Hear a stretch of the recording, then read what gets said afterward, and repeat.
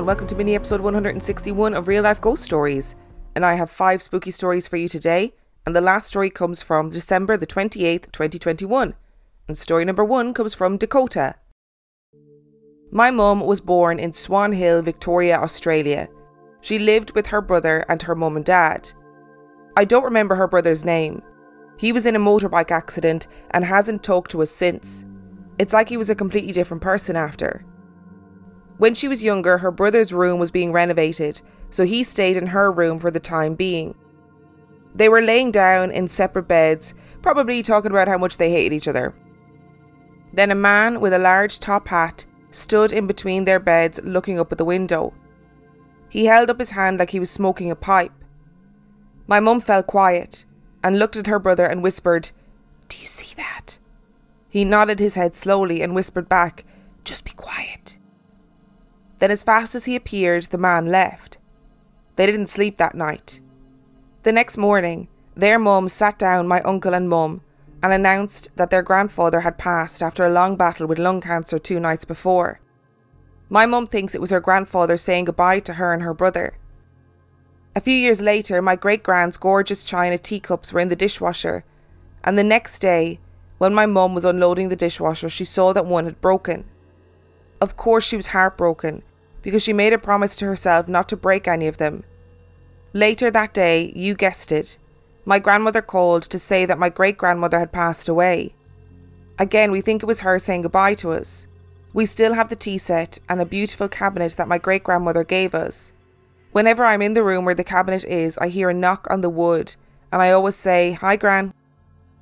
I just want to remind you all of the petition that I started a couple of months ago to encourage our dead loved ones to try and think of less ominous ways to come back and visit us as they are dying or after they die. I mean, I do fundamentally know that it is lovely to have that experience, but it must be also really traumatizing as a child to be lying there and being like, "Do you see that man standing between our beds, looking up out the window?"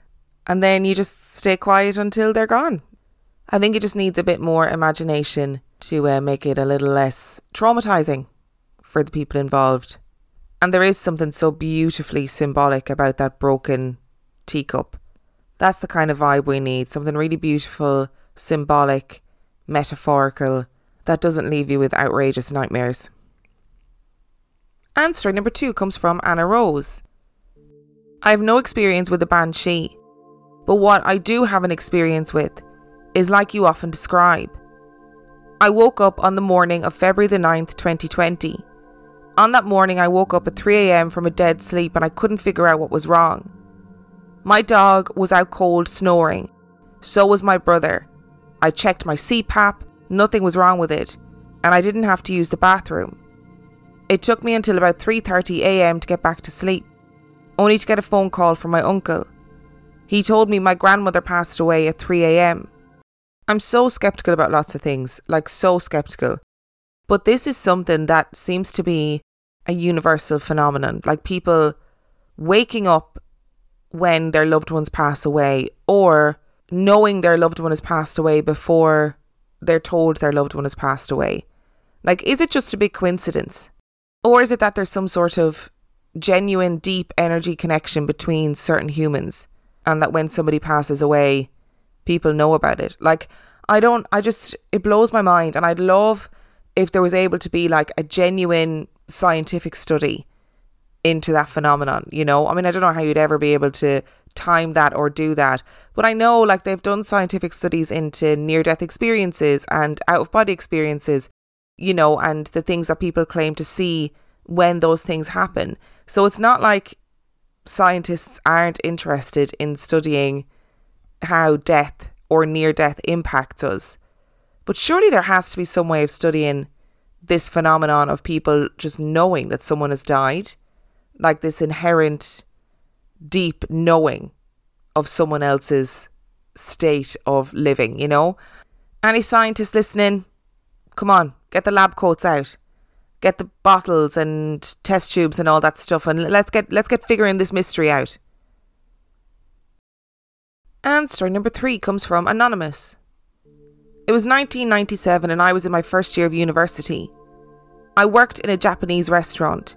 a first of its kind in Cork. And while the restaurant no longer operates, it did good business in the beginning.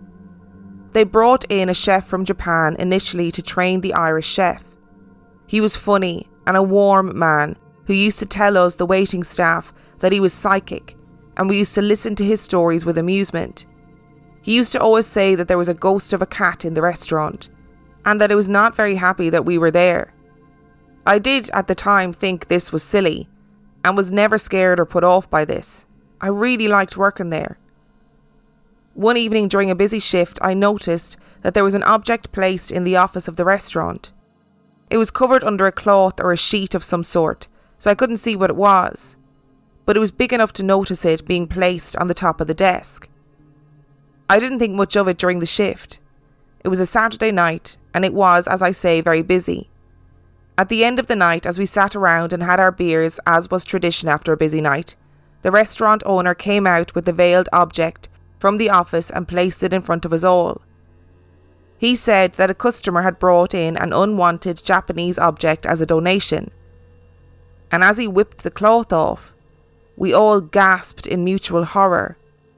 It was a Japanese doll. It was very old from the look of it, with a purple kimono in tatters, pinned on in parts by safety pins. Its body was bent unnaturally, particularly around its head and neck, so it looked as if it was the corpse of a traffic accident victim. I feel very uneasy even thinking back on this now. And at that time, we all made our excuses and left, as none of us wanted to be in the same room as the doll. That night I got home, feeling unnerved about the doll but exhausted from the busy shift, and I got to sleep pretty quickly. But my slumber was to be short-lived, and as soon as I fell asleep I was haunted by a nightmare about the doll, as it had its face up against mine and told me various things that I had done wrong in my life. And as if that wasn't scary enough, I woke up to sleep paralysis with a distinct feeling that the doll was on my chest, continuing the dream in real life. I struggled out of paralysis, and immediately the phone rang beside me. I picked up, and there was no one on the other end. It was 3 a.m. exactly. This was all too much for me, and I ran into my mother's room in a panic and explained what happened, but was dismissed and told to go back to sleep. That night I stayed up watching TV until the morning. The next night I reluctantly went back to the restaurant and told the manager about what had happened. He was buffing plates at the time, and he dropped one as I told him the story, and he turned pale. He said his phone rang as well, around the same time that night, and he showed me the caller history on the mobile phone to prove it. We went into the Japanese chef, and before we could say another word, he said, "The doll came to me last night as well and stuck its face right up beside mine and told me off about my life." He could not have known about my dream, but he described it very accurately. The owner freaked out, and the doll was sent to Japan and given a proper funeral by a Japanese Shinto priest. He confirmed that a spirit lived in it that needed laying to rest. I'm not sure whether it was a sinister spirit, as it was angry at me for various things I did to myself. But all the same, it was very frightening and something that I will carry with me for the rest of my life. Several other strange things happened to me since, unrelated to the doll, over a number of years, but it has subsided over the last 20 years. I now have a family, children, a mortgage, a career, etc., so I have normal worries, but listening to your podcast made the memories of that night come flooding back. As for the cat in the restaurant, one evening, as I was buffing cutlery, I heard the distinct repeated meowing of a cat in the restaurant. I ran into the Japanese chef and he said, "Ah yes, the cat is going berserk today for some reason. He should calm down soon. I've left some milk out for him." Obviously, 10 out of 10 for a ghost cat. We always approve of a ghost cat around here. Don't approve of some sort of warped Japanese doll haunting everyone's nightmares. Oh look, what are the chances that coincidentally everyone would have the same nightmare?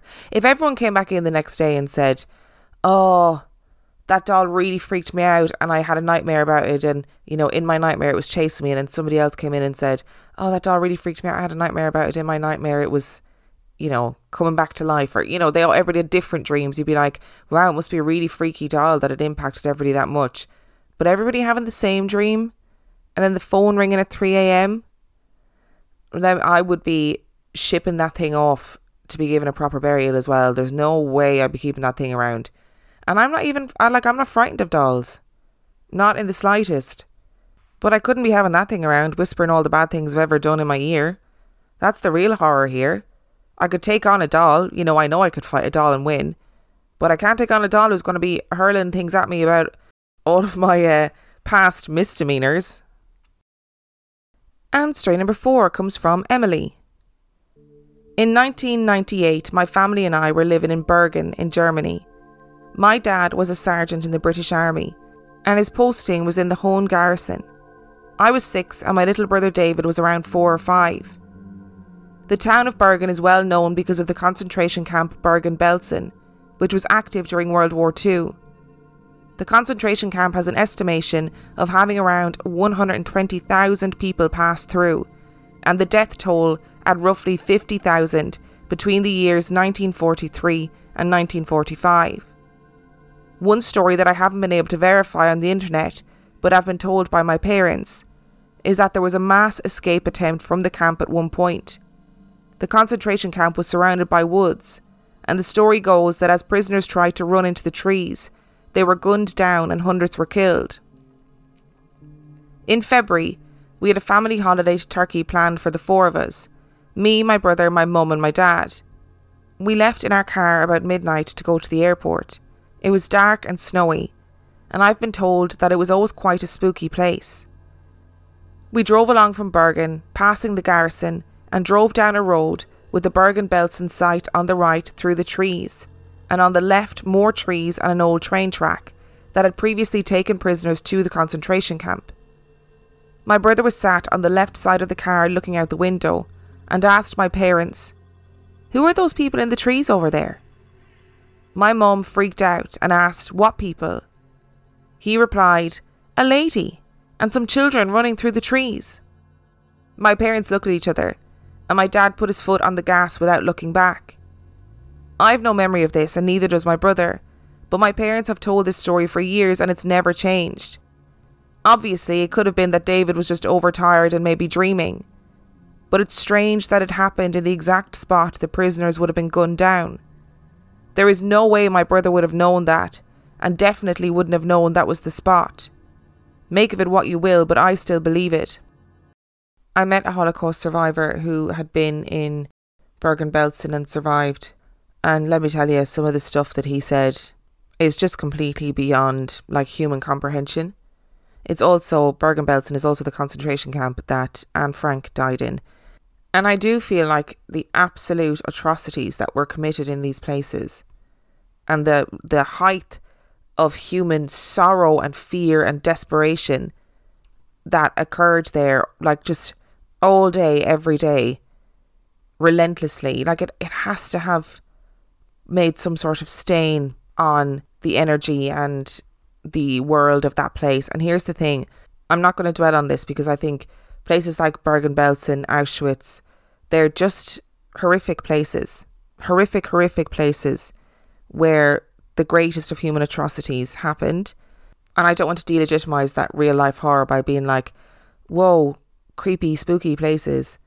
And I'm not for a second, Emily, saying that that's what you're doing, not in the slightest, because I think if I were your parents in that space of time, hearing my child say that, driving through a place where women, children, prisoners, where they fled for their lives, and then the child was saying, "Oh, who's that lady and those children running through the forest?"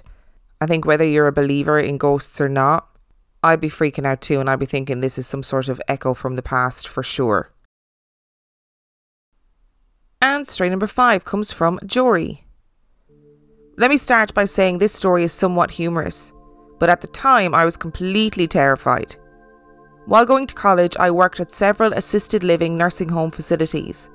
I worked day, afternoon and night shifts, and I have tons of stories, but one story sticks out the most. For context, I lived with my parents at the time, and my room was on the opposite side of the house from my parents' room, and my parents' room was right next to our back door. In the living room, my mom had a picture of my brother and a picture of myself hanging on the same wall, with one decorative wall art above and another below the pictures. At the time, I happened to be on the night shift, so my sleep schedule was all messed up. While working, I was experiencing regular weird occurrences that I chalked up to residual energies from the passing of the residents. I did not even consider that I could have an attachment and be followed home. I was off on this particular night and up late just messing around in my room. I started hearing this faint noise that sounded like someone messing with the back doorknob. In a typical dumb blonde girl fashion, I went to check it out. Not seeing anything in the house or outside the back door, I grab a small kitchen knife and run back to my room and get under all of my covers. The noise continued. Still carrying the knife, I quickly snuck out of my room, checking for the source. I went through the kitchen, ran past the back door and into my parents' room. I woke my mom up, who suggested I slept on the floor in her room. No, Mom. This room is closer to the demon trying to break into our house. I ran back into my room, still carrying the kitchen knife that was clearly not going to provide much protection from a ghost. The noise continued for a few more minutes, that was followed by a crashing sound coming from inside the house. Still holding my useless kitchen knife, I ventured out into the living room, like the idiot I am, to find that my picture, only my picture on the wall with 3 other items hanging on it, had fallen off the wall. I pulled out the sage, said several prayers, and pulled out the holy water, and no further incidents. I'm going to start by saying that, Jory, we don't go for the dumb blonde trope in this house, okay? We go for the kick-ass, strong, independent woman who decided that whatever was going on in the house, she was going to check it out. That is what we go for. Admittedly, I do agree a kitchen knife is unlikely to work against a ghost, but we don't know that for sure. We don't know that for sure. The ghost that you were experiencing could have been particularly susceptible to an old kitchen knife. So, you never know. We don't really get stories often of like ghosts kind of following me home or perceived attachments or whatever. But when we do, they tend to be from nursing homes. Like if you think back on stories that we've had about ghosts following people home, they do tend to be from nursing homes. What's that all about? I wonder if you had a connection with a particular client in the nursing home where you were particularly kind to them, or they felt a real connection with you and then they follow you home in that regard rather than it being anything negative. And thank you so much for listening to today's mini episode. It is slightly shorter than usual because I had to swap out one of the stories because it was a story that I had told already. So thank you to Dakota, Anna Rose, Anonymous, Emily and Jory for sending in your stories. Remember, the last story came from December the 28th, 2021. We are so nearly in 2022. We are catching up, folks. We are getting there. If you are desperate for some extra content, you can sign up to patreon.com/real life ghost stories, where for $5 a month or $2 a month, you get access to heaps of extra content, including every mini episode and main episode, absolutely ad free. If you want to know more about the podcast, you can check out reallifeghoststoriespodcast.com. And on that note, I shall see you next time.